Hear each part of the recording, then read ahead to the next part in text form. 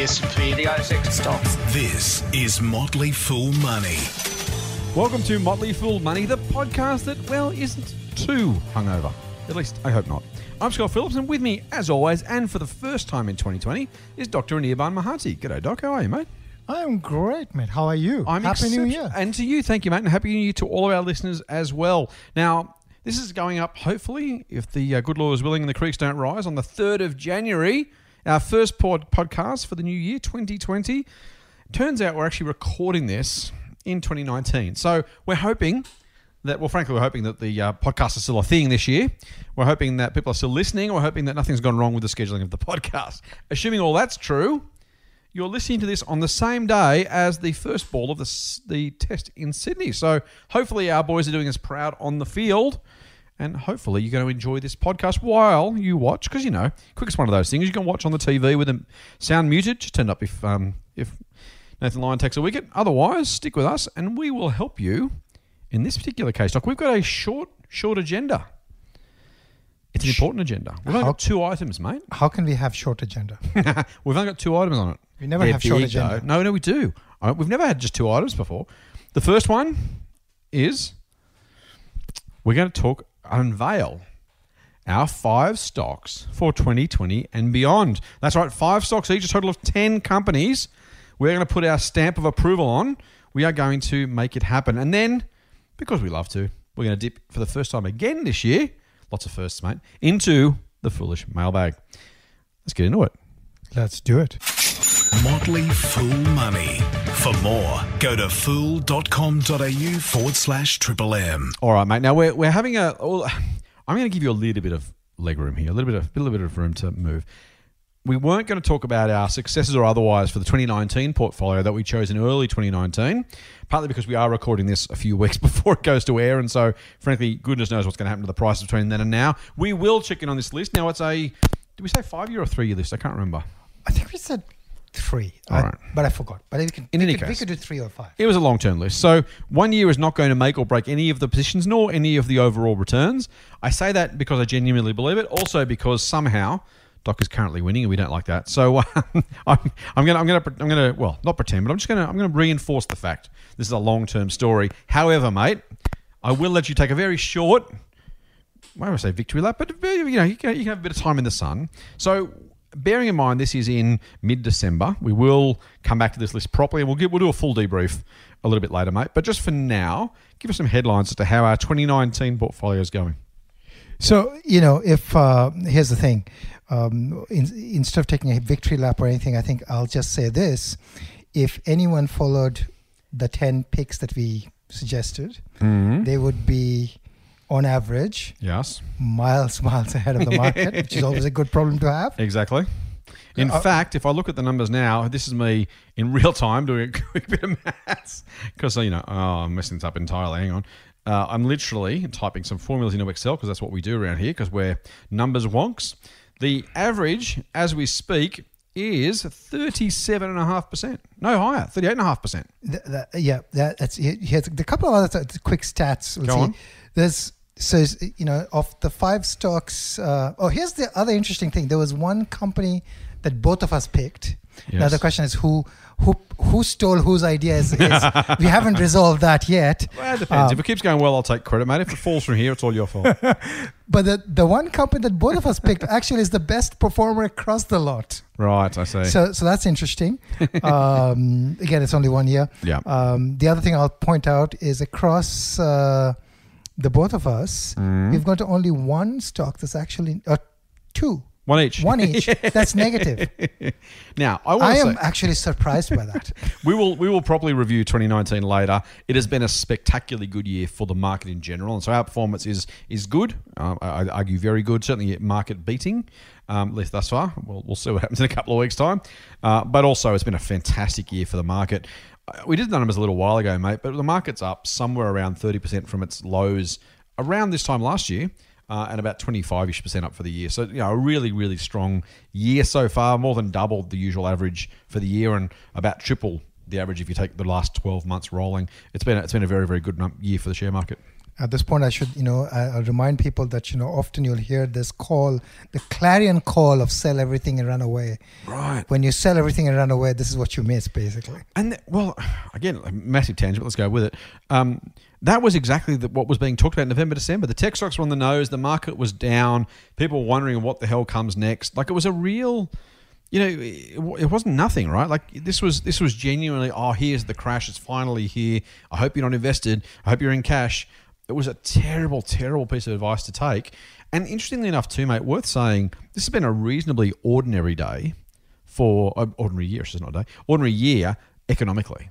And so those who say the economy is up, therefore stocks are going up, or the economy is down, therefore stocks are down, or the economy is flat, therefore there is and never has been a direct correlation between GDP and share market returns. It just doesn't happen that way. Yeah. And so it's just a reminder that I saw what Greg McKenna, who's a guy I follow on Twitter, who's actually good on macro stuff, was saying something, I can't remember the exact phrase, but something like, and he's a trader, so we're not traders, we're investors, but I like Greg. He says something like, you need to separate the rhetorical self from the trading self.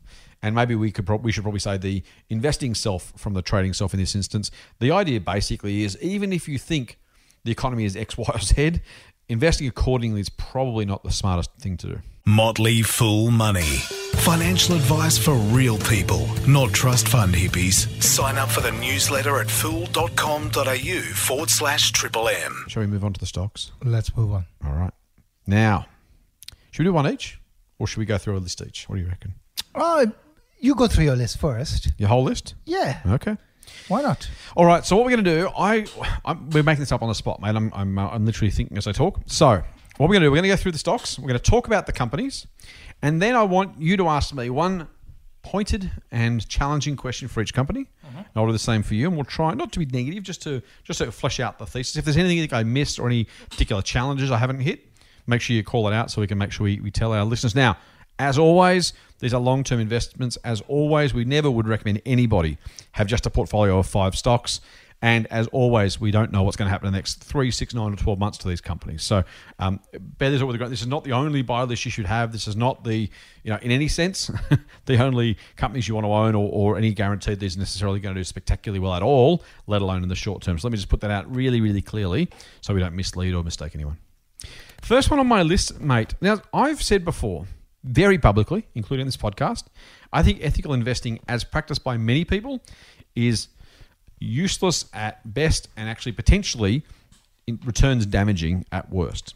Because I don't know that where we invest our money in the secondary market, that is buying shares of other people, don't matter exact to the companies we invest in. However, the first company on my list is a fund manager called Australian Ethical. They invest ethically. And some people might say, well, hang on, Scott, didn't you just say that it wasn't worth doing? Yeah, absolutely. The difference is I don't think, unfortunately for me, people should always listen to me, Doc, as you well know. But however, I don't think everyone's going to listen to me. I think there's going to be plenty of people who chase down ethical investing options, no matter how misled I think they are. And I think Australian Ethical is likely to benefit from that. Now, Australian Ethical is a relatively small company. It is very exposed to the share market. So where the share market goes, so will go Australian Ethical. And if we have a decent market slump at some point, we will at some point, but if we have it anytime soon, Australian Ethical will absolutely get tarred with that brush. As share prices fall, the amount of funds under management for Australian Ethical will fall. And as a business that makes its money based on a proportion of the funds it invests, it'll actually make less money in that sort of environment. Plus, if the market falls, it may not earn its performance fees either. So this is a business that will have lean years from time to time. Completely okay with that, not worried in the slightest, but it will happen. It's a $400 million company. The current share price, as we record this, is about $3.67. The broad idea here is fund managers will make money from higher markets. I expect markets to go higher over time. That's the base. The second component is they seem to, thus far, have a good track record of investing well. That's important. And thirdly, the amount of money chasing ethical investments are going to rise over time. It's a very small company. It is the only, well, it's not the only, it's the dominant choice. If you whack Australian Ethical into Google, ethical investing into Google, you will find Australian Ethical, the company. And that's a really, really powerful thing. So there will be more competition. There'll be a heap more competition in 2, 3, and 5 years' time. Every fund manager seems to have an ethical option right now, and that's fine. But if you're looking to invest either your own money or increasingly your super, Australian Ethical is the place you are likely to come out. And I think over time, a relatively small business like Australian Ethical with $400 million of market cap, I think can be much, much, much bigger in look, there's no guarantees about anything, but I think the chances are it's a lot bigger in the years to come. Doc, question, comment, challenge? No, I don't have a challenge. I think, I guess the main challenge here would be, so the base assumption here is that the funds under management is going to increase over time, and they're basically going to do the charge a performance fee. I'm guessing they charge a performance fee as well, right? So would you be worried if there's a lot more competition, then that the amount one could charge for funds under management effectively goes down? So management fee probably in a competition is going to come down. How does that impact? Yeah, really good question. So from my mind, my assumption is, and I could be wrong about any of these assumptions, by the way, my assumption is that superannuation and personal investing funds invested ethically, i.e. with an ethical filter as your starting point, are likely to be firstly more sticky. In other words, people are less likely to change away from Australian ethical back to perpetual or platinum or Magellan or something, away from an ethical option back to a less ethical, just non-ethical option. Secondly, I think, again, if you're investing ethically, you are kind of intrinsically, some people are saying I want to invest ethically and beat the market, and they will demand both.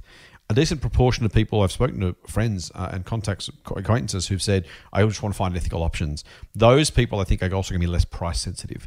I expect over time that, yes, there will be compression on fees. Absolutely. You're mad if you don't think fees are going to be lower in 10 years than they are today. But I think the fund flows plus the less price competitive, price focused nature of these particular fund investors and the likelihood of them hanging around longer on average than the average fund investor, I think all go well for Australian ethical. Sounds good to me. I'm going to talk about my second company, mate. And this second company, I don't know if you've heard of. It's a little business based in a little place called Omaha, Nebraska. Never heard of it. No, I wouldn't have thought so. No. Look, it's an old textile mill business run by an 80-something-year-old bloke. 90. No, not yet. Well, nearly 90. Nearly 90. Yeah. Not yet. He was born in 1930.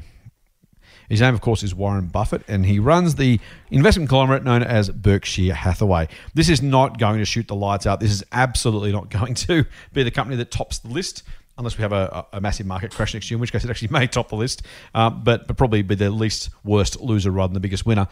Berkshire Hathaway, for me, it's a cornerstone investment in my portfolio. If you're choosing any 5 stocks to build a portfolio around, I think you're mad if you don't have Berkshire as part of it. If it does nothing better than an index over time, then you're getting an index style investment option. If it does better than that, even better. Run by the smartest blokes in the room. 2 of the new investment managers are pretty good. Both a combination of an investment portfolio and some wholly owned businesses that are generating good returns, and I think will for a very, very long time. This is not going to be your market smashing year by year investment. But I think it's market beating over the long term, certainly over 10 years or more. Now, mate, I don't know anything else about Berkshire Hathaway, so you probably got lots of questions. Any particular questions or challenges about Berkshire Hathaway? So my question is relatively simple. Why not just have, instead of Berkshire, which could actually lose to market, it's probably lost to market over the last decade. It's actually lost to market. Last time I checked, it had lost to market by a small margin. Mm-hmm. Largely, I think, because of the cash drag it has got. Yeah. Why not just buy an S&P 500 ETF? Really good question, mate. In all honesty, in 10 years' time, we might look back and go, yeah, should have. So, I'm absolutely leaving that open as a possibility. My contention, unless this is... So, there's the old thing about the new normal, right? So what is genuinely a new normal and what's just people thinking there's a new normal and it goes back to the old normal pretty quickly. My view is that I think Berkshire has struggled to beat the market over the last 10 years because, now, there's 2 things. One is tech is absolutely taking over, and that Berkshire is famously not a tech investment business. The second is that investors are paying up for growth companies. Now, we know, and I'm not going to draw a direct parallel, so stay with me till the end of this conversation. We know during the 98, 99, 2000 kind of tech boom and then bust, that Berkshire looked terrible for a few years and then looked great after that because once the heat had gone out of some overpriced tech, Berkshire was kind of left having done the slow and steady thing and eventually winning the race.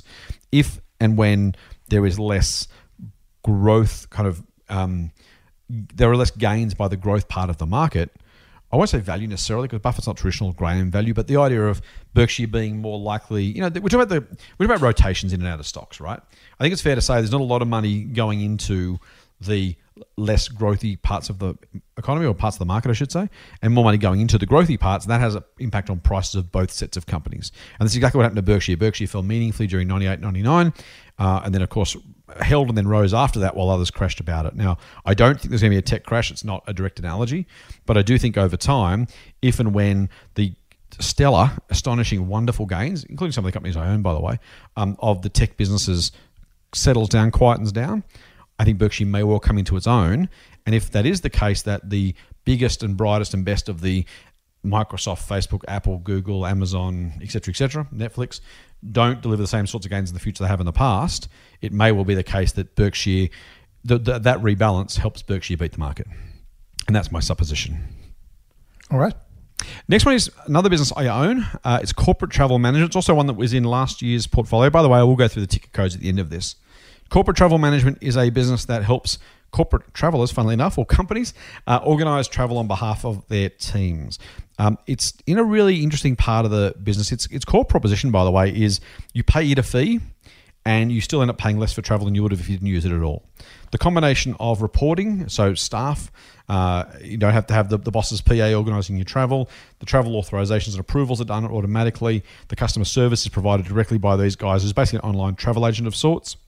That's effectively what they are, really. They're an online travel agent, but for corporates.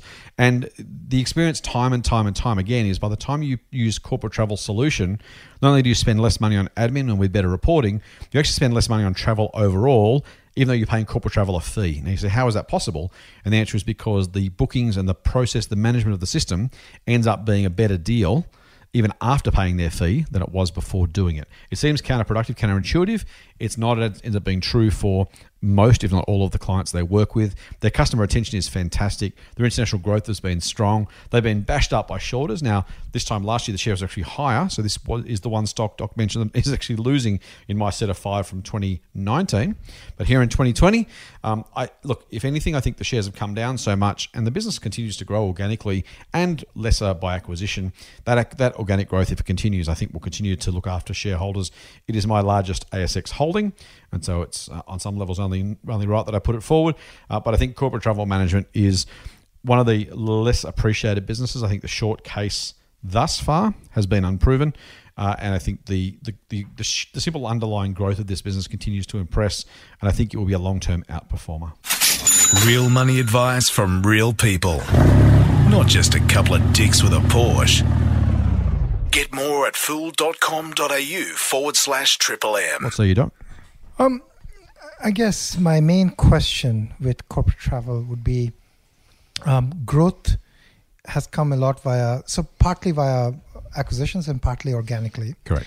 Now, when corporate travel was small, acquisitions had a meaningful impact in terms of driving growth because, if you're making $100 million and you can bring in another $20 million, that's a 20% bump. Right. But now if you're doing $1 billion and you can bring in only $20 million, it's not that much of a bump. So as you become larger, growth by acquisition becomes harder. That's one. Yep. I guess related to that is the other, corporate travel, like many ASX companies, has used quantitative easing in some form, which is basically print their shares to buy companies. Yep. Now that works well when your share price is high. Mm-hmm. But with the shorters beating down the share price, it, I think in my mind, makes it harder for them to acquire a meaningfully sized acquisition to drive earnings growth. Yep. Or you need to pay significantly more for it in total consideration. Rather than giving them 15 shares, you've got to give them 25 shares instead for the same dollar value. So it dilutes you more. Which causes dilution, and Correct. therefore the EPS growth is not as accretive as it could be. Correct. Spot on. So how do you think about these things? Yeah, really good. So look, the PE currently is about 22 times earnings. That's not cheap, but it's not super expensive. For business that grew organic earnings, I should say, about, I want to say high teens, if I remember rightly, last earnings period. And that was without any meaningful acquisitions. So my general thought is that it absolutely will make acquisitions less likely and or more expensive and or more dilutive. That's absolutely true. I'm not super concerned, frankly, about its... I'm not super concerned about the acquisition part of its business, particularly because the price has come down. Now, if this was still a $30 stock, I'd be saying, well, man, they've got to do something to justify this lofty PE. But with the PE of 22 and with decent organic growth, I think any acquisitions it manages to do will be kind of the icing on the cake. And frankly, it also helps get the shorters off their back. The longer they go without making another acquisition, the less the shorters can claim there is something dodgy going on with the accounting for organic sales growth. So you are dead right. It will be more expensive and or harder outright to do acquisitions. There may be less acquisition candidates. And as you've already mentioned, having to buy a larger chunk of business each time to deliver the same percentage growth. I'm actually pretty happy that they've pivoted partly because they wanted to, partly because they had to, into pure organic growth. They've built out a network in Asia, in Europe, in the UK, and in the US. Not necessarily in that order. In fact, probably almost entirely in the reverse order. But at some point, they can now either bolt on little bits or start to just organically grow out that network, particularly in the States, by the way, but just in general. And I think it's got many years of decent, not spectacular, but decent growth ahead of it. Compounded, that's an impressive number organically. And if they make some well-timed or well-chosen or well-priced acquisitions, that's even better. Sounds good to me. Mate, my next one, my penultimate idea is again one that was in the list last year. I'm happy to say this one's up. But as we talk about, sometimes you want to pay a higher price for a great company. This business is basically, you and I have slightly different views on this, I think. So I'm going to give you mine, and you can, in your challenge, feel free to disagree. I'm a big believer in long-term tailwinds for Australian growth through exposure to China. Now, everyone say, yeah, we know that. But normally people think about iron ore, or they think about coal, or they think about something else. In this case, I think Australian consumer brands have a really, really strong tailwind going into China. The Chinese consumer, obviously the Chinese population is massive. The Chinese consumer is rapidly becoming more affluent on average. Again, not every Chinese person, but the average Chinese consumer. And the Western brands as status symbols are and will remain, I think will grow as status symbols for Chinese consumption. So I came from a couple of jobs ago from an alcohol company that had done spectacularly well, selling very, very high-priced whiskey into Asia in general, China and Japan in particular.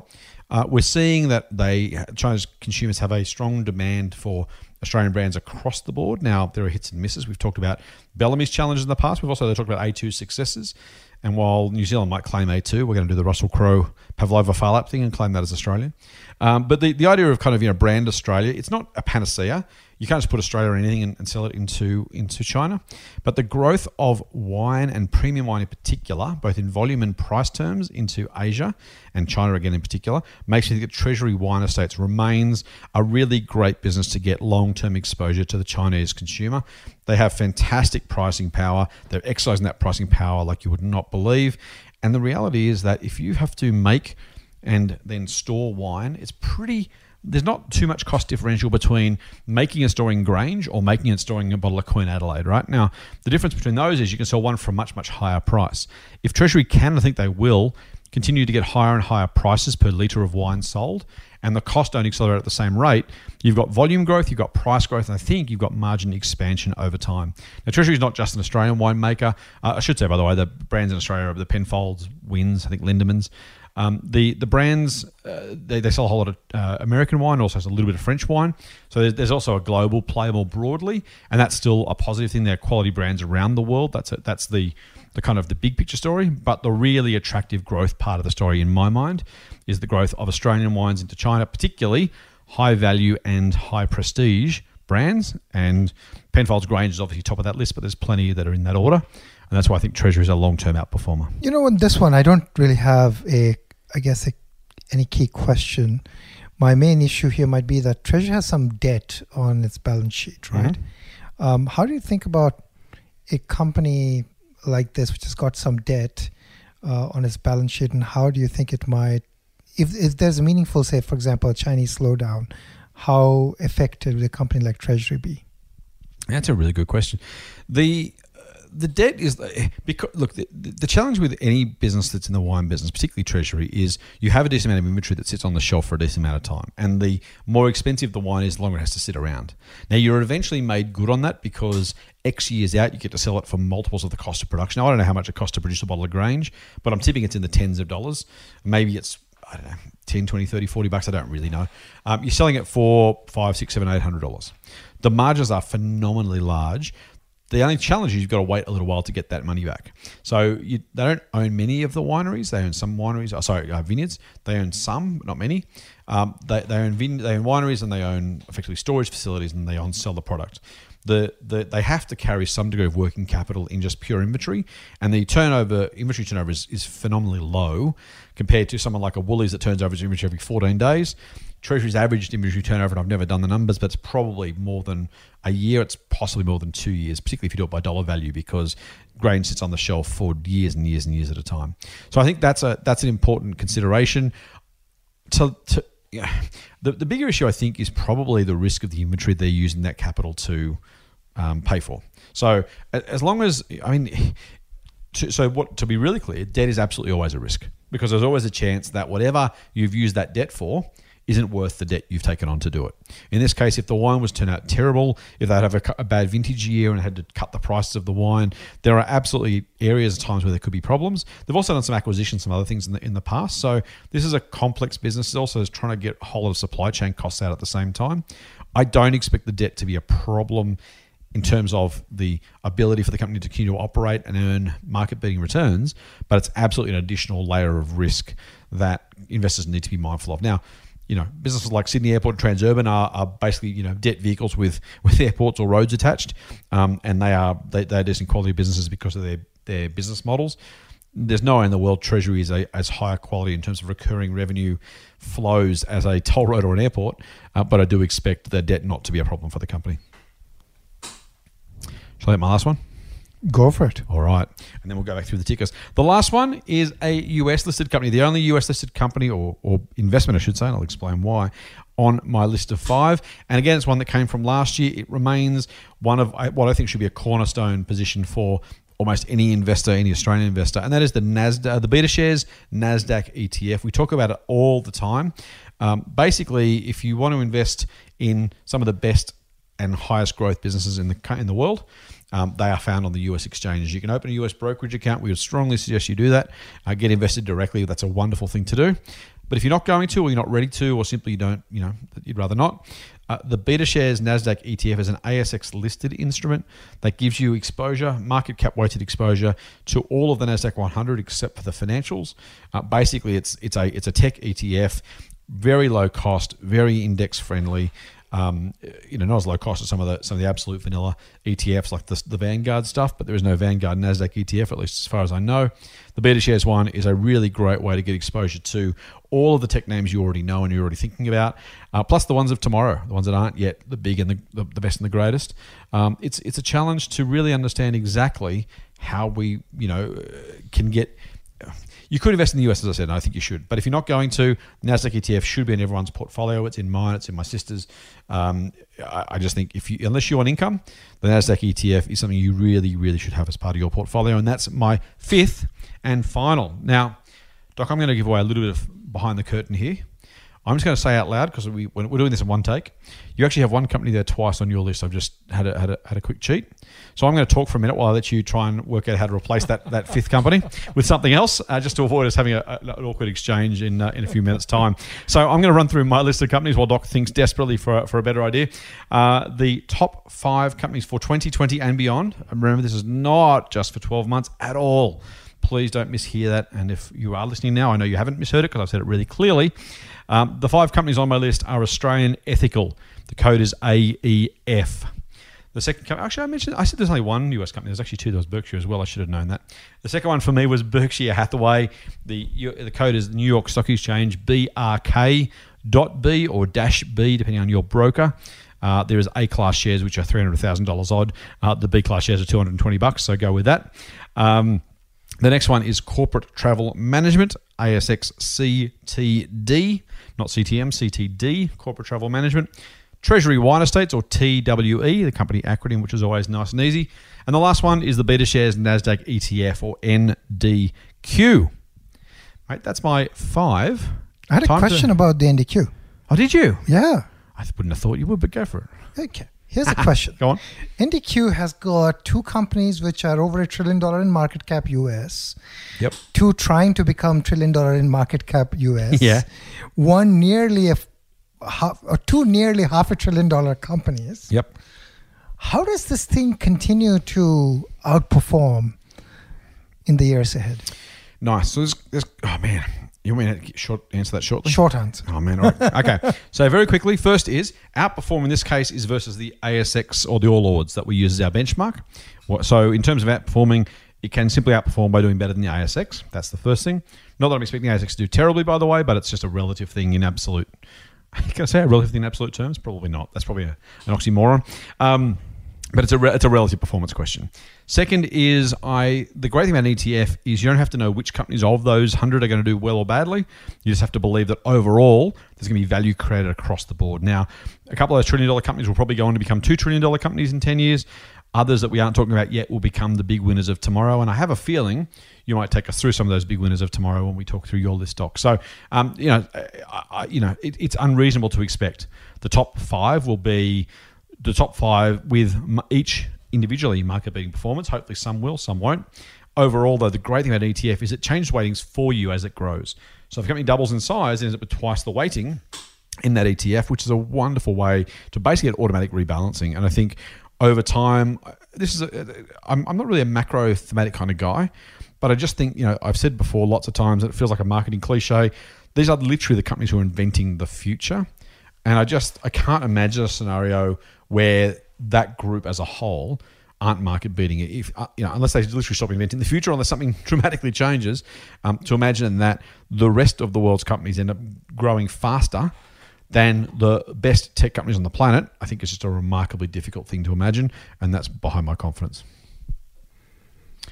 How'd I go? Cool. That was great. All right, mate, you're in the hot seat. Let's change seats. Let's virtually get up, metaphorically walk across the table, sit down the other chairs. All right, that's done. I'll tell you what. Theatre of the mind, people. Theatre of the mind. Stay with us. Value stocks. Market. Stock market. Index. Share market. This is Motley Fool Money. Subscribe to the free newsletter at fool.com.au/MMM. All right, buddy. Let us hear your top 5 stocks for 2020 and beyond. All right. Okay, I'm going to do... My list is interesting. I've got 2 ASX listed stocks and 3 US listed companies. Oh, okay, but here's the interesting thing. The 2 ASX listed stocks actually happen to be from New Zealand. And why do you hate Australia, Doc? This is funny. I'm telling ScoMo. You should tell ScoMo. He needs to do something about the entrepreneurial characteristics of Australia. I was just thinking this is funny because there's 2 Kiwi there on the list. There are 2 American companies on the list, and there's a Brazilian company on the list. So let's get started. So the first one on my list is a company called Serco. The code is SKO. Okay. And what this company does basically is provides software to travel companies like Corporate Travel or Flight Centre or others.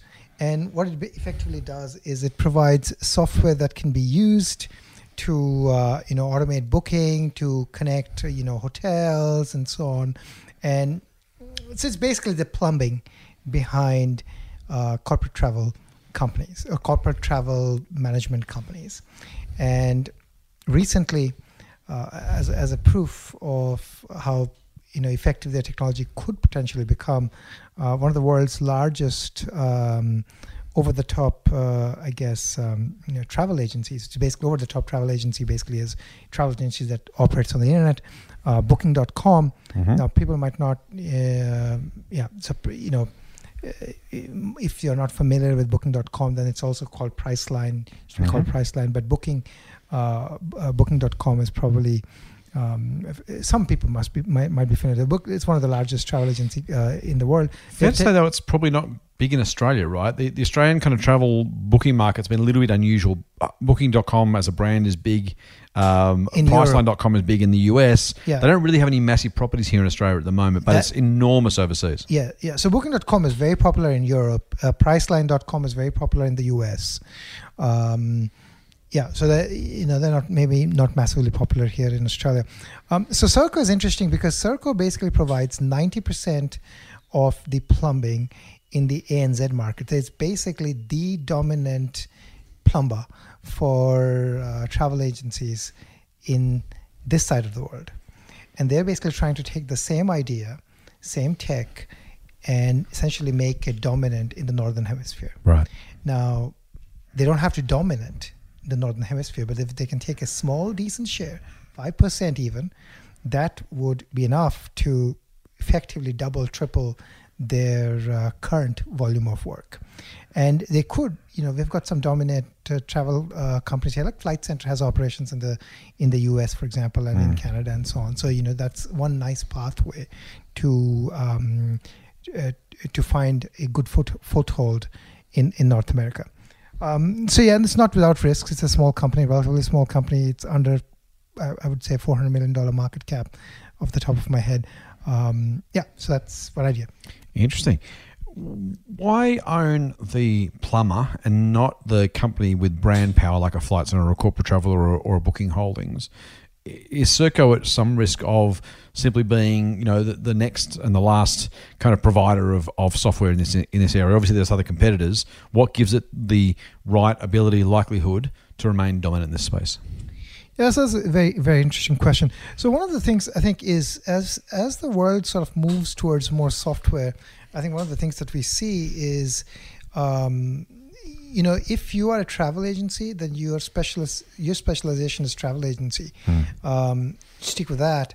For the software that you need for it, don't try to develop it, use a specialist. So I think that's sort of the underlying idea there, is that, stick with the specialists for the specialist jobs. And the fact that they have about 80 to 90% of the market here in Australia and New Zealand is testament to the fact that they're providing quality solutions that other people are using, and these are Corporate Travels and the Flight Centres are dominant brands locally. So why is it not dominant overseas is I guess a related question, and that's because SAP has had a solution called Concur, which is largely the dominant solution in North America and Europe, and that's what they are basically trying to replace. The idea here would be that they've got a more modern solution which they effectively can displace Concur, but they don't need to displace Concur from the number one position. They just need to make enough room to be a decent number two. Nice. What's next? All right, the next one, this was there, I believe, last year as well. I changed up my list a bit just to create a little bit.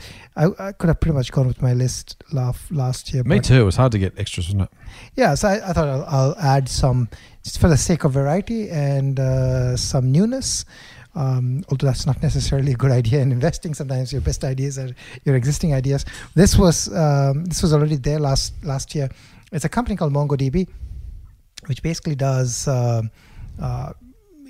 effectively does database as a service, but its key offering is a database that is no longer a relational database, or no longer a database that is just a row column type of database or key value pair with two row column structure, but really it's a database called a NoSQL database. So basically NoSQL. NoSQL. Okay. No. A database that you think of it's not a relational. It's basically not a relational database, and it's a database that allows for storing documents of different sizes or a different number of columns and so on. So the key thing here is that they have got an offering called Atlas, which is a database as a service offering. It runs on the cloud. You basically sign up. Everything works from the cloud, right? And you pay as you go based on how much you're using compute and storage, right? And it works off all the major cloud players: Microsoft, Amazon, and Google, and even Alibaba, for example, in China. And the Atlas component has been growing really fast. It's about that component itself is a $175 million run rate business. Last quarter, it was growing at about 185% year over year.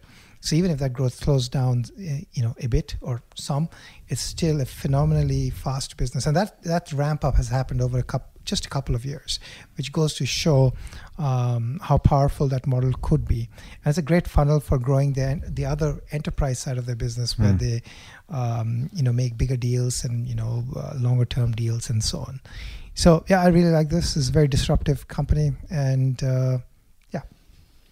It's to use the vernacular, bloody expensive. How sure are you it's going to be justifying its current price in 5 years' time? Let me say it's cheaper than Pro Medicus.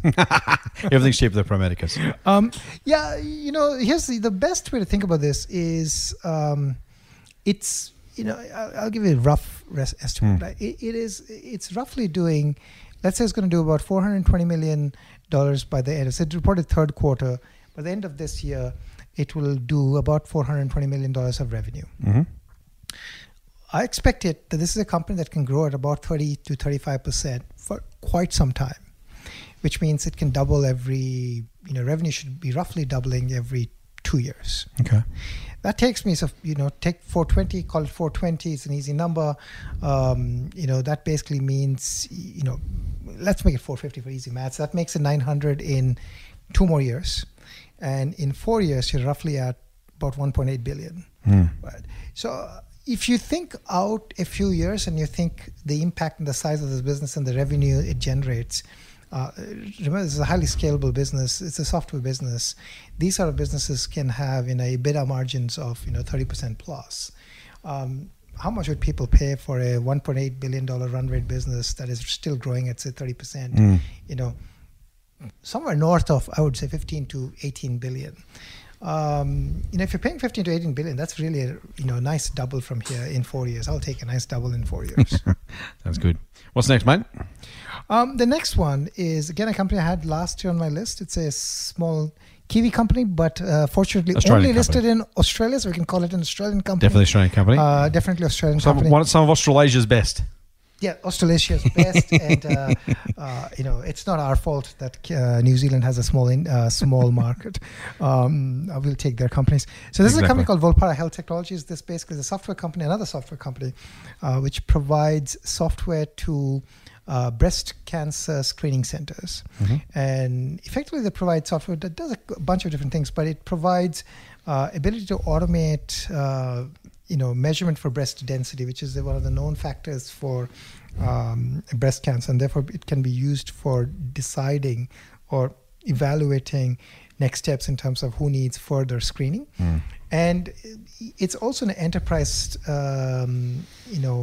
management software in the sense that it also allows you to keep track of things like how well your radiographer is doing, how well is the machine being used, how is the pressure, what type of pressure was applied when the breast mammogram was done, and so on. So it's a quality control software. It's got some nice tailwinds in the form of the FDA, which in the US, requiring that the screening centers make sure that they've been provided the density information, and that their technicians are actually doing the right thing in terms of how they're actually going about doing the breast density measurements, so in terms of doing the mammograms.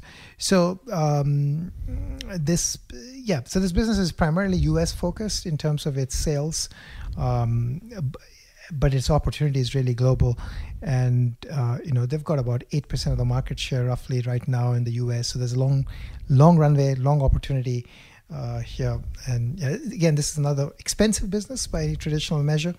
But if it can become dominant and have a dominant share of the breast screening market, then I think this is a winner. Very good. I'm curious as to obviously it's ticking all the right boxes. What can bring Volpara undone? Is it simply a lack of traction? Is it a competitor? Is it overreach? Is it price? Still a decent way to go to be traditionally, I won't say cheap, but fairly valued. A lot of kind of future built into the current share price. What keeps you up at night when it comes to Volpara? So a couple of things. One, this company recently did a big transaction, it was an acquisition, but more or less like a merger. They acquired a patient information system company out of the US, and what that does is, this is one of the stumbling blocks in some sense. Patient information system basically stores patient information, and this company's patient information, MRS, had about 25% market share. Right. Effectively, for Volpara software solutions to work well, you really wanted to integrate with patient information system. Then it becomes like one whole thing. So on the one hand, you can say that this is a good thing because it allows them to integrate MRS with Volpara. But the other hand, the other patient information system providers, the remaining 75%, they might not like this idea or the combination. They'll make it more Right. resistant Right. to. So on the one hand, there is cross-sell opportunities with MRS clients. The other hand, you might actually be blocking opportunities. So that's something that I worry about. The other thing I really worry about is it's a small software company. It's still pretty subscale. And software companies can generate really high margins, but at scale.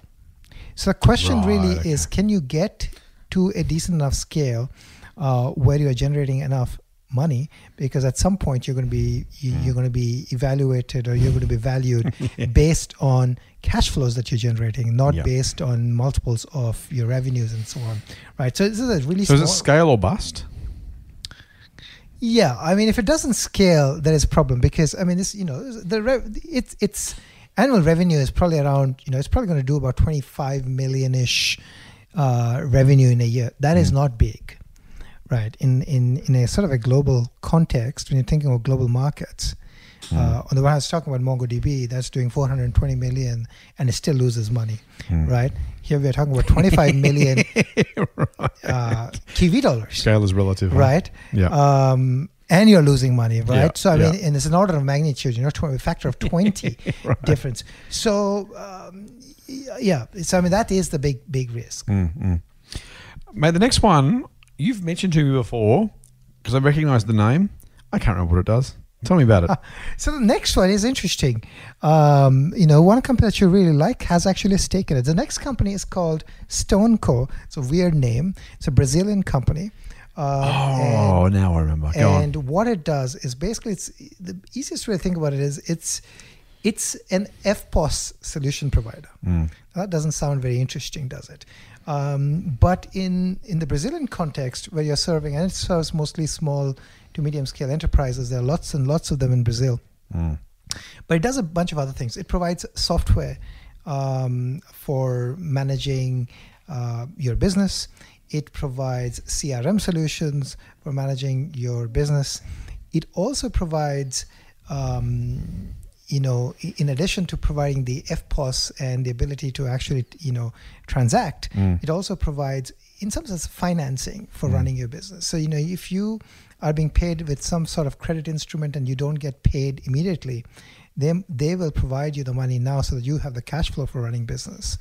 And, in return for that, they take a cut. Right. So the interesting thing about this business is that it's a relatively young business, but it's highly profitable. And, it's got strong net margins, is growing really at a fast rate, and it still has only about 6-7% of the market share in Brazil. And if it can get to its stated goal of 25% market share, which the market is dominated like our market by the FPOS providing of big, slow, incumbent, almost dead banks, this will be a phenomenally profitable, profit-gushing machine.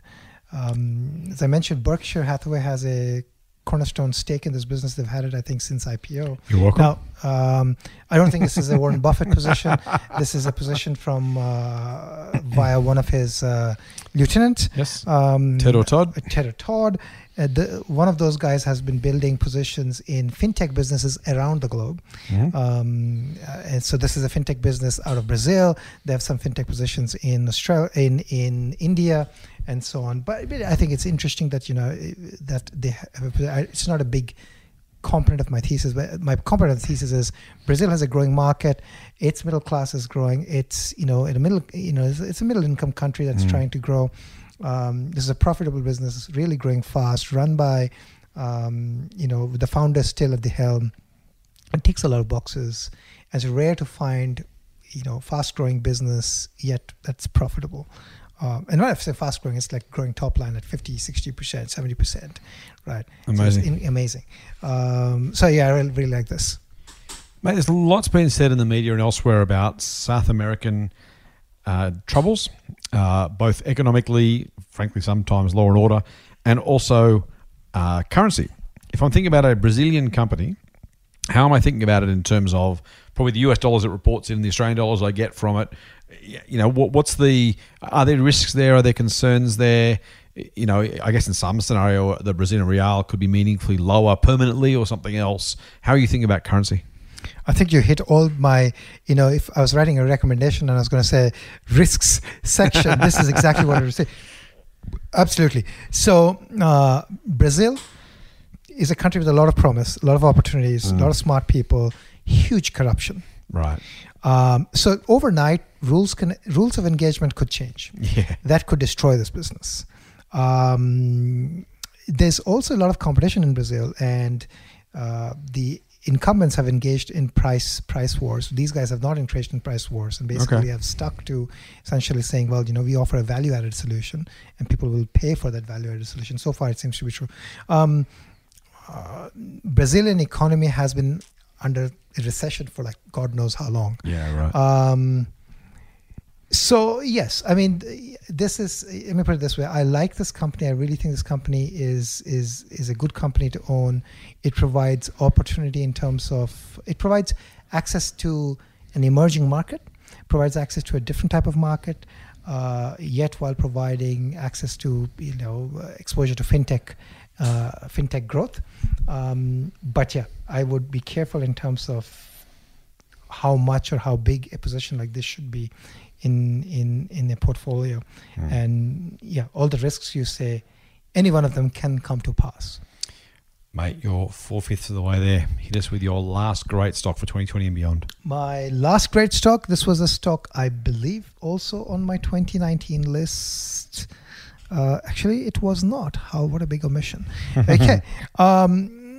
This company is called Alteryx. The code is AYX, and it basically does data science for the non-data scientists.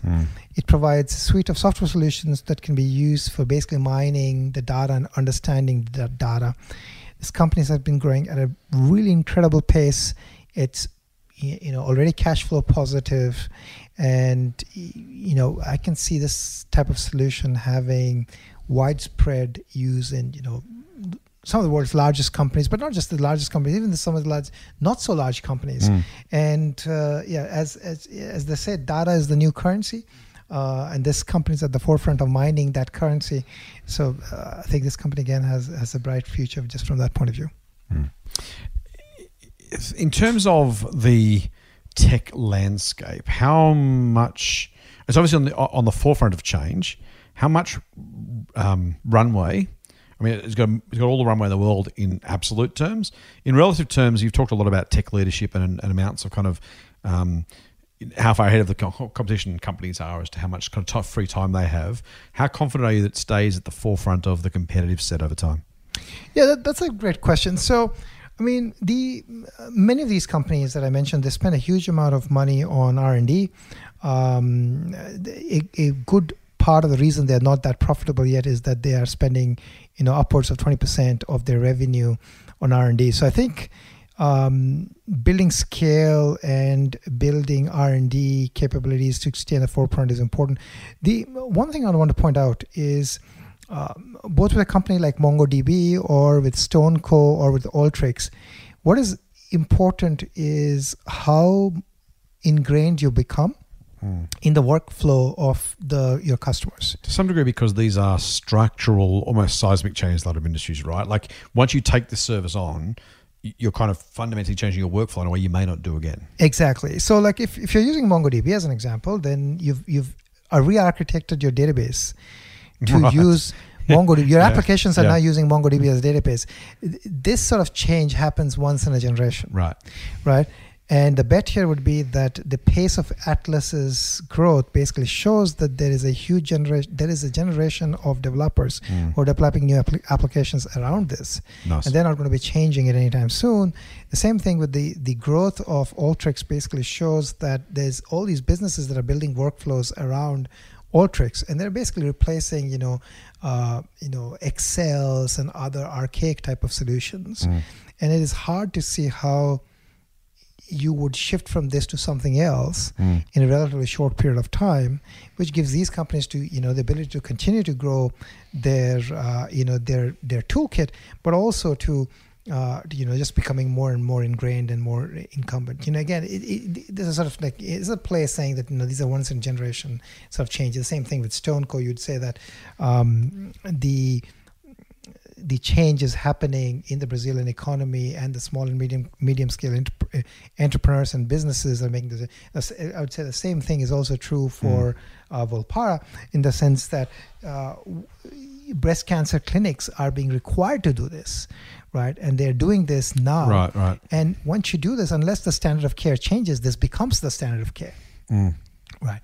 And yeah, so at least for those software companies, I think that's the trend. To some extent, one could say the same thing for Serco too. Like, once you find yourself embedded, it's unlikely, it takes money, time, energy to embed those solutions. There is a decent implementation phase of bringing your solution on board to an existing a travel management company. Right, yeah. Once you spent that time, energy, and got people in your travel management company to use these workflows, why would you change that soon, unless there is an impending reason to do so?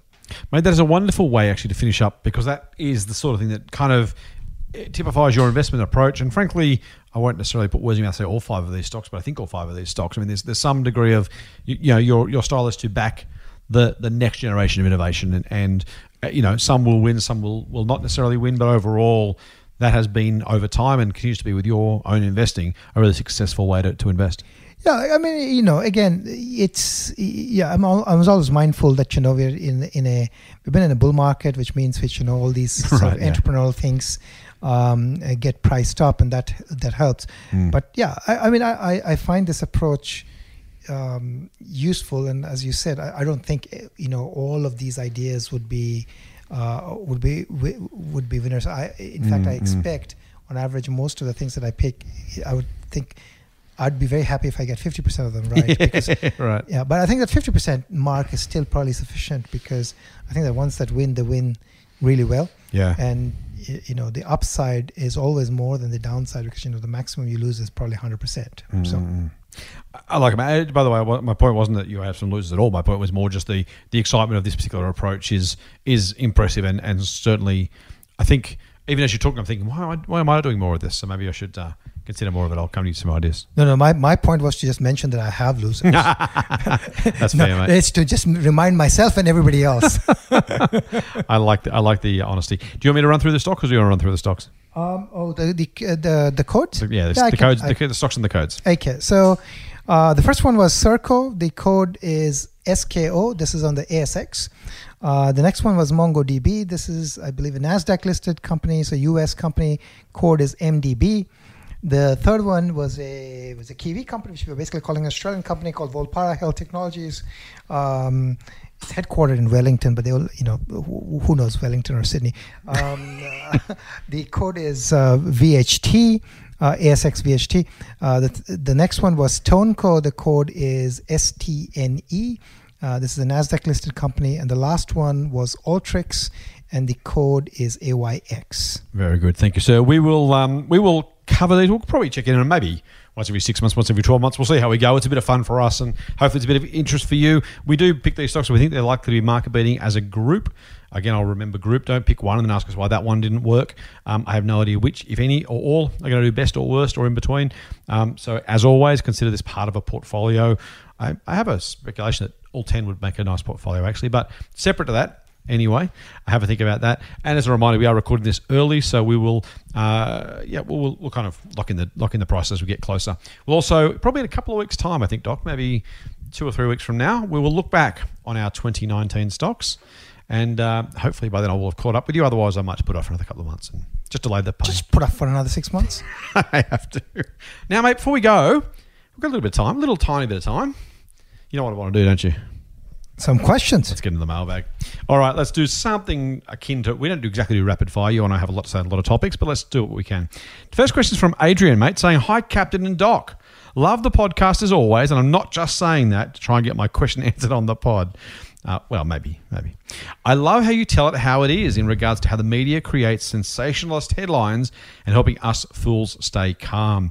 Adrian, if we're doing nothing other than that, I reckon our job's pretty well done. I'm really pleased, humbled that you've taken that from us. I say regularly, I will continue to say probably more than in the past, investing is as much and probably more a psychological exercise than it is an academic one. I think if you can get that bit right, you're miles ahead of most other people.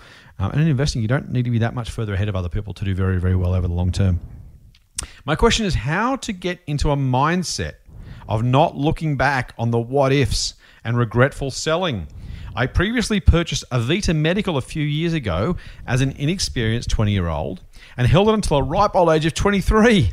Because seriously, Doc, they're just trolling us. This is just like rubbing it in. I'm pretty sure they're trolling us now because I felt like management was not looking after shareholders and gifting themselves shares. After a tumultuous couple of years where my holdings halved at one point and then doubled, my holdings by the time I sold at 20 cents has continued to shoot up and become a potential six-bagger. Even though I knew with 1 billion shares on issue, they'd have to make a considerable amount of money to get to a decent valuation. And if they use the classic, we'll be millionaires if we only get to X% of the addressable market, which is regular and honest. Doc, what do you say to Adrian? So the story there is obviously one of, I probably made some money from the look of it, maybe not, but in any case, sold early, the stock then went on to greater heights. How do you get past the mindset of what ifs and regretful selling? Like Adrian, I think again, like the fact that something has gone up 6x doesn't necessarily mean that your selling was wrong. Mm-hmm. In the sense that if there was a reason behind why you sold it, and if you think the reason still holds, right, you're still correct in selling it. I don't know much about Vita Medical. I know it a little bit. I did look at it recently because they were going about doing a roadshow, I believe, in the US as well, and drumming up support there. It is sometimes difficult to estimate what the value of the company would be, given this very early stage business. So maybe you were right in the sense that you made the decision that, maybe looks fairly valued or overvalued enough that, gotten ahead of itself and you wanted to sell out, assuming it was part of your thesis. That said, everyone, every so often, it's going to make a mistake. There's going to, you're going to not buy something that's going to go up. You're going to sell something that's going to then go up. Yeah. You're going to hold on to something that's going to go down. That's all part of investing, I think. And, it's good to try to draw some lessons. Sometimes we can draw too many lessons out of them, which is not, I think, very useful. I think what matters is as long as you continue to hold a good collection of shares in a diversified portfolio and they continue to beat the market, then the rest, everything is a little bit of a sideshow, and I wouldn't worry too much about it. Yeah, I can't add much more to that. Honestly, this is a really, really, really poor answer, except it's also the best one, which is you just kind of have to get used to it. The reality is you are going to have many, many more disasters through your investing life that are worse than this one for 100 different reasons. That is the reality. Doc just finished talking about the fact that some of these stocks are going to lose money, some are going to make money. The worst thing you can strive for as an investor is 100% success rate, because that means you never invest. And some degree, I talked about being a psychological process. Doc's going to eventually start hitting me for saying stuff like when I keep repeating myself. But it's something like this is literally the psychology of investing, right? It is embracing the fact you're going to be wrong and you have to do it anyway. You almost have to make friends with the pain, if you like, to use a horrible self-improvement phrase. It is going to happen. There's going to be more and more of these, right? So the best thing you do is literally make your peace with it. It'll never stop it. You may not even ever get over it. You just have to make your peace with it, and it's just going to happen. The second to that, what I would say, and not about Avita at all, I don't know the company from Adam, and I'm not saying to anybody don't sell, but what I would say is my single biggest mistake at Motley Fool Share Advisor, the service that I run at the Fool, is selling out on a stock too early, same as what you've done. I could have lost 100% on 6 other stocks before I offset the money that I cost our members by selling a particular company. This was Domino's too early. I bought it at 6, sold it at 13. They went on to be 70 at some point, back to 45 odd at the moment. It is back on our scorecard, by the way, as a recommendation, but I didn't get to bank the money in between because I was too silly. be careful about how many speculative stocks you own, but also be slow to sell. My greatest learning maybe over all this time is just being slower to sell. If you've done the work and you're buying for the right reasons, and I don't know whether you did, by the way. So again, this is absolutely not about Avita either then or now.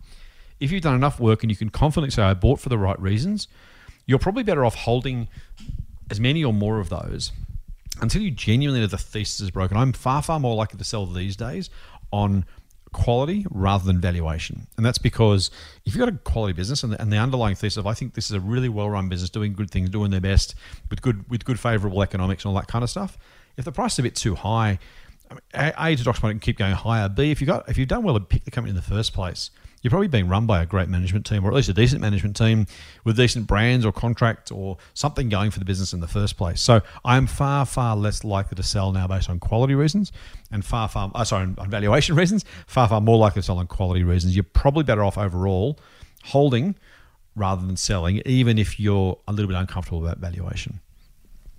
Doc? I think that the last one, actually, I'd be remiss to say that, that's something that I actually missed, and I should have said that, be slow to sell is actually probably a great thing to do. Motley Fool Money. For more, go to fool.com.au/MMM. Let's keep going, mate. A question from Mark. Because you get kicks out of Instagram questions, he says. How did he know? You get kicks out of it. And everybody gets kicks that, that this Zuck thing is still on. I mean, come on. Okay, fine. Instagram for the win, mate. Because you get kicks out of Instagram questions, straight up, thank you for answering my question on your recommended reading lists. Understand the basis for your foolish goodness. It is always enjoyable listening to you both banter about a topic close to my heart. I have 2 questions. I love the second one, by the way. I'm looking forward to getting this one. Firstly, you keep preaching your #GetABetterRate ideology. How do you weigh up the negative impact numerous mortgage transfers on your credit report, especially noting that positive reporting has not been fully embraced? I'll answer this one, Doc, because it's normally my better rate rant, so feel free to jump in as well. Look, at some point, changing credit providers too frequently can negatively impact your credit score, but far, far less impactful than you think. Far worse to have multiple credit products rather than multiple changes of bank or building society. That said, I don't advocate people change every 6 or 12 months, right? This is about finding the best rate you can. Generally speaking, by the way, if you find a great rate, there's every probability you're going to be a non-bank lender, or non-major bank lender anyway, who culturally and frankly strategically wants to be a lower rate provider because that's how they get their business. So if you go from paying, a higher rate at big bank number one, and you end up, as I am, with Sydney Credit Union, for example, again, I have no commercial relationship other than a transaction account and a mortgage with them, chances are they're going to keep their rates reasonably low relative to the competition because that's just their business model. And so you don't need to change regularly. That's probably the first thing. Second thing is, when I say get a better rate, I actually don't advocate people change if they can avoid it.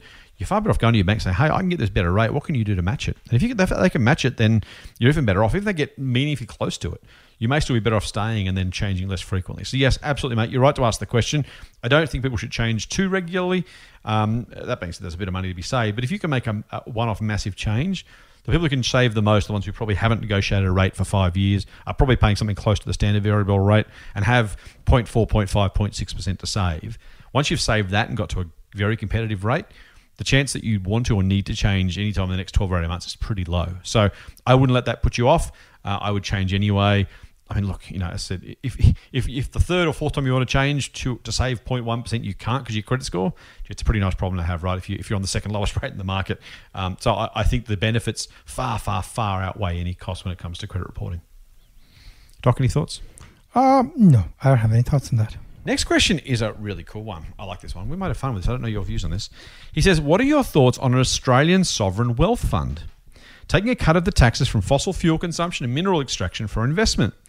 Say use 50% of gains to invest in renewable energy research, food production, protection, etc. And how would we balance this against the huge sums of money already invested in Australia by super funds? Sovereign wealth fund, mate, yes or no? I love this question, actually. I think this is something actually Australia should do. Because some countries are, again, it depends on whether you can do it successfully or not. But a country like Norway, for example, has done really well with its sovereign wealth fund. And, in a way, this, it's effectively saying that, we are going to pave our future using our current resources, and we're going to invest and grow, which can then in the future be used for paying various things or just reducing taxes or whatever else. Yeah, so I think this is a great idea. I like this. Yeah, I thought you would. I'm a massive fan of it. I think we've missed. Look, unfortunately, we've missed the boat. And again, whenever we talk policy, there are positives and negatives, and there are political parties that were for and against stuff. So it is what it is. I'm absolutely not scared to put a policy point of view across, knowing that it's a policy view rather than a party political one. We wasted dramatically the mining boom of the 2007 through 2011 or so. It was passed on as tax cuts, and people can say, well, we deserve the tax cuts and that kind of stuff, and that's a whole different issue for someone else. The reality was it was a one-off boom that was delivered to Australian taxpayers as a recurring tax cut, and that makes no sense. If your boss gives you, a $1,000 bonus at the end of the year, buying a new car on the basis of getting $1,000 every single year is probably a gutsy and not very smart thing to do. That's kind of what we did with the mining boom that we wasted on passing on recurring tax cuts. Now, again, we can argue about how much government should tax and spend, and that's a whole different question. The reality was the money that was generated by that as a one-off was spent as a recurrence. I absolutely think we should put it in a sovereign wealth fund. Mark, I think it's a smart idea. I would go further. I think when you can borrow, government can borrow at 1.5%. This is a very, very controversial view, unconventional view. Frankly, we should be buying back national assets, in my view, not because they're national assets, not because of any xenophobic or nationalistic perspective on my behalf, simply because if you can find a business you can buy the shares of and buy them to borrow at 1%, the chance that your returns from that purchase are going to exceed 1% is almost 100% on average across the board. Now, individual companies, again, for what it's worth, if you said to me, I could borrow at 1% with no margin calls, I would buy as much of the ASX as you would let me. I'd buy as much of the US market as you would let me. And so that's a really, really easy one. So yes, I would absolutely do a sovereign wealth fund. I don't think we've got exactly so much surplus tax revenue at the moment that we can afford to fund it a lot is the problem. But I would frankly use borrowing and do it that way. Now, governments aren't great at investing, so we have to work out how it's done. But the super fund, the future fund is a pretty good starting point, right? We've found a way to invest on behalf of the government at arm's length from the government reasonably successfully. If you said to the future fund, here's another, I'm going to make a number up, $1 trillion that we've borrowed at 1%, knock yourselves out. All you got to give me back is 2% a year to pay the bills, and you can have the rest. It's an easy decision. Yeah, I mean, an interesting point might be to say that, all super is actually going to the super fund. Right, yes. Now, what I will say too, you asked about how is it balanced against Australia, so I'll actually read it rather than summarising it. How would we balance this against the huge sums of money already invested in Australia by super funds? The answer is that, and Doc will absolutely back me up on this, Australian investors generally, let alone super funds, should be investing far, far, far more outside Australia than we currently are. Yeah, and that's an easy thing. Yeah, you're right. If we put all that money to work on the ASX, it would make the ASX uninvestable because share price would be so high as to be stupid. Australia's 2% of the world's capital markets. In other words, we could deploy 50 times as much money outside Australia as inside very easily. Now, whether we want that proportion to be the ongoing proportion is a different question, but it's unavoidable that we should be investing far more. Just because we happen to be born in Australia or raise taxes in Australia or be governed from Canberra doesn't mean that an investment in Woolworths is any smarter than an investment in Apple or Amazon or Berkshire, which Doc and I own various portions of each of those three. To say that the future fund or any other fund should only, or frankly Australian super funds, should invest in Australia just because this is where we are, I think is absolute madness. Yeah, I think that's in a way it's actually a brilliant way of securing your future, right? You basically totally. you basically use your current riches and use that to partake in other people's innovations. I mean, that's really having your cake and eating it too. Oh, in a previous podcast we talked about China's buying Bellamy's because they have got a longer term perspective. Yeah. What can be the longer term in perspective than an Australian sovereign wealth fund that literally is investing for multiple, my grandkids? Yeah, exactly. So if you're investing for Australia for 100 years plus, go find the 1%. Yeah, drives me nuts. To go buy the best businesses you can, whether they're ASX, NZX, or wherever else, private businesses, whatever it is, right? And absolutely. I think the idea of even nationalizing, or buying back or buying substantial shares in, national asset type of businesses. Makes absolute sense. Madness. Mate, one last one. Quickly, we're almost finished. We've got one last question, so I figure I don't want to leave it as an orphan by itself. This one's from Mitch. Mitch is also rubbing it in. Thanks very much, Mitch. Hi, guys. First of all, what a great podcast for people wanting to gain the ultimate goal of financial freedom. Mitch, I'm just going to say that sounds like something you should write as a review on iTunes is all I'm saying. I think so. He says, I'm a 21-year-old finance student. Thanks for rubbing it in. And I'm currently thinking ultra long term. Good man. I recently had a chat with a friend who urged me to think of diversifying globally with a low-cost ETF to get exposure to the likes of Alphabet, Alibaba, and, of course, the doc's favourite, Apple. Other than that, I can see some merits in this approach, but with the dollar so weak, is it currently higher risk? And what part do exchange rates play when investing internationally? Would love to know your thoughts. Full on. As always, Mitch, love the sign off. Mate, I'm going to throw this one straight to you. With the dollar at 68-ish cents, is now really the time to be buying an overseas ETF? This is a brilliant question. I guess he hit it right. It's probably one of the biggest risks right now in terms of buying an international ETF or ETF that has international exposure with no hedging, or buying direct, especially in the US, because relative to the US dollar, our dollar is weak. Here's the thing though, if you believe that the long-term average is, say, around 75 cents, right? And if that is the average, then you're not meaningfully, you're about 10% from there. If you're thinking long-term compounding and you can get enough outperformance, then 10% is roughly 1 year's return. Right. In that sense, it probably does not matter if your outlook is 5+ years, right? If your outlook is a decade, it probably does not matter. If your outlook is 3 years or less, then it probably does matter a lot, because the exchange rate could be anywhere in that period. That said, of course, if you're buying at 68 cents and then by the time you're selling Australian dollars, is $1.30, that is going to take out a lot of your returns. So that is a meaningful risk that one needs to be aware of. But I think on balance, I think over a longish period, I think we should be still okay. Yeah, I think that's right. I've been reluctant, as I've said to you, Doc, off air, to invest in large amounts in the US for that reason. I think ultra long term, as you rightly point out, Doc. The thing is that unless you have let me take a step back. The currency matters only as much as the two transactions you make to transfer money over to the US and then transfer money back from the US. Now, the chance the dollar isn't 68 cents at some future point between now and hopefully when you need money, which given you're 21 is probably literally up to 60 years time, you can time your exchange back anyway. So on the first instance, I think Doc's right. Over the long term, the compound value of it is going to dwarf any exchange rate changes. That's the first important thing. Second thing is, let's say you get to 58, right? Imagine being that old.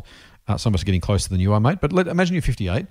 You're thinking, okay, well, I know I'm going to need the money sometime in the next 10 years. So I'm just going to take advantage. If and when the exchange rate gets lower than average, I might try and bring some of that money back. And you can absolutely decide when you want to return that money. So yes, at 68 cents, if the dollar goes to $1 US, say, oh, I've lost all this money. But like all short-term price volatility, if the dollar subsequently goes 65 cents, then you actually made some money on the currency. So yes, if you knew you had to cash out at some arbitrary time in the future and you couldn't know what the exchange rate was at that point, that might be a consideration. Otherwise, I would happily invest in the US markets, in US stocks, in a US ETF, a global ETF, and just simply let time do its thing. Then as and when you get to, as I said, in decades and decades time, redeem that cash, you simply choose a good time for when the price and the currency are, if not completely favorable, you're not going to pick it exactly, you're not going to know exactly how far it goes up or down, but you just do it at a time of your choosing when the exchange rate is favorable enough that you feel comfortable. How'd I go, Doc? I think you went fantastic. Mate, that is it for the first podcast of 2020. Doesn't feel like 2020, does it? It doesn't, but this year went by pretty quick. It did. Well, it's because it's not 2020, it's only 2019 as we record this. But, for our future selves, mate, right now, with any luck, I'm sitting in front of the cricket. I'm pretty happy about that. I'm actually future Scott. I'm feeling very, very envious of future Scott, who's sitting in front of the first day of the New Year's test at the SCG. Anyway, hopefully he's enjoying that. Hopefully you've enjoyed our podcast, and hopefully the Aussies are winning on day one. And that wraps us up for the first podcast of 2020. Before you go, start the year off. Here's the thing. Have you got a New Year's resolution yet? You probably don't. Or maybe you do. Maybe it's one of those lose weight, stop smoking. You can't really keep those. You know what New Year's resolution you can keep? Leave us a rating and a review on iTunes. I think that's a resolution. You can tick that off your list. How good would it be to know that on the 4th of January, you've kept your New Year's resolution? I think that's a pretty good resolution, don't you? I Doc? love that idea. That's a great. Great. Go to iTunes, or go to the podcast app on iTunes and provide a beautiful review. Leave a review. Leave some stars. Just 5 stars, and feel good. Exactly, and feel good about yourself because you've kept a resolution. So there you go.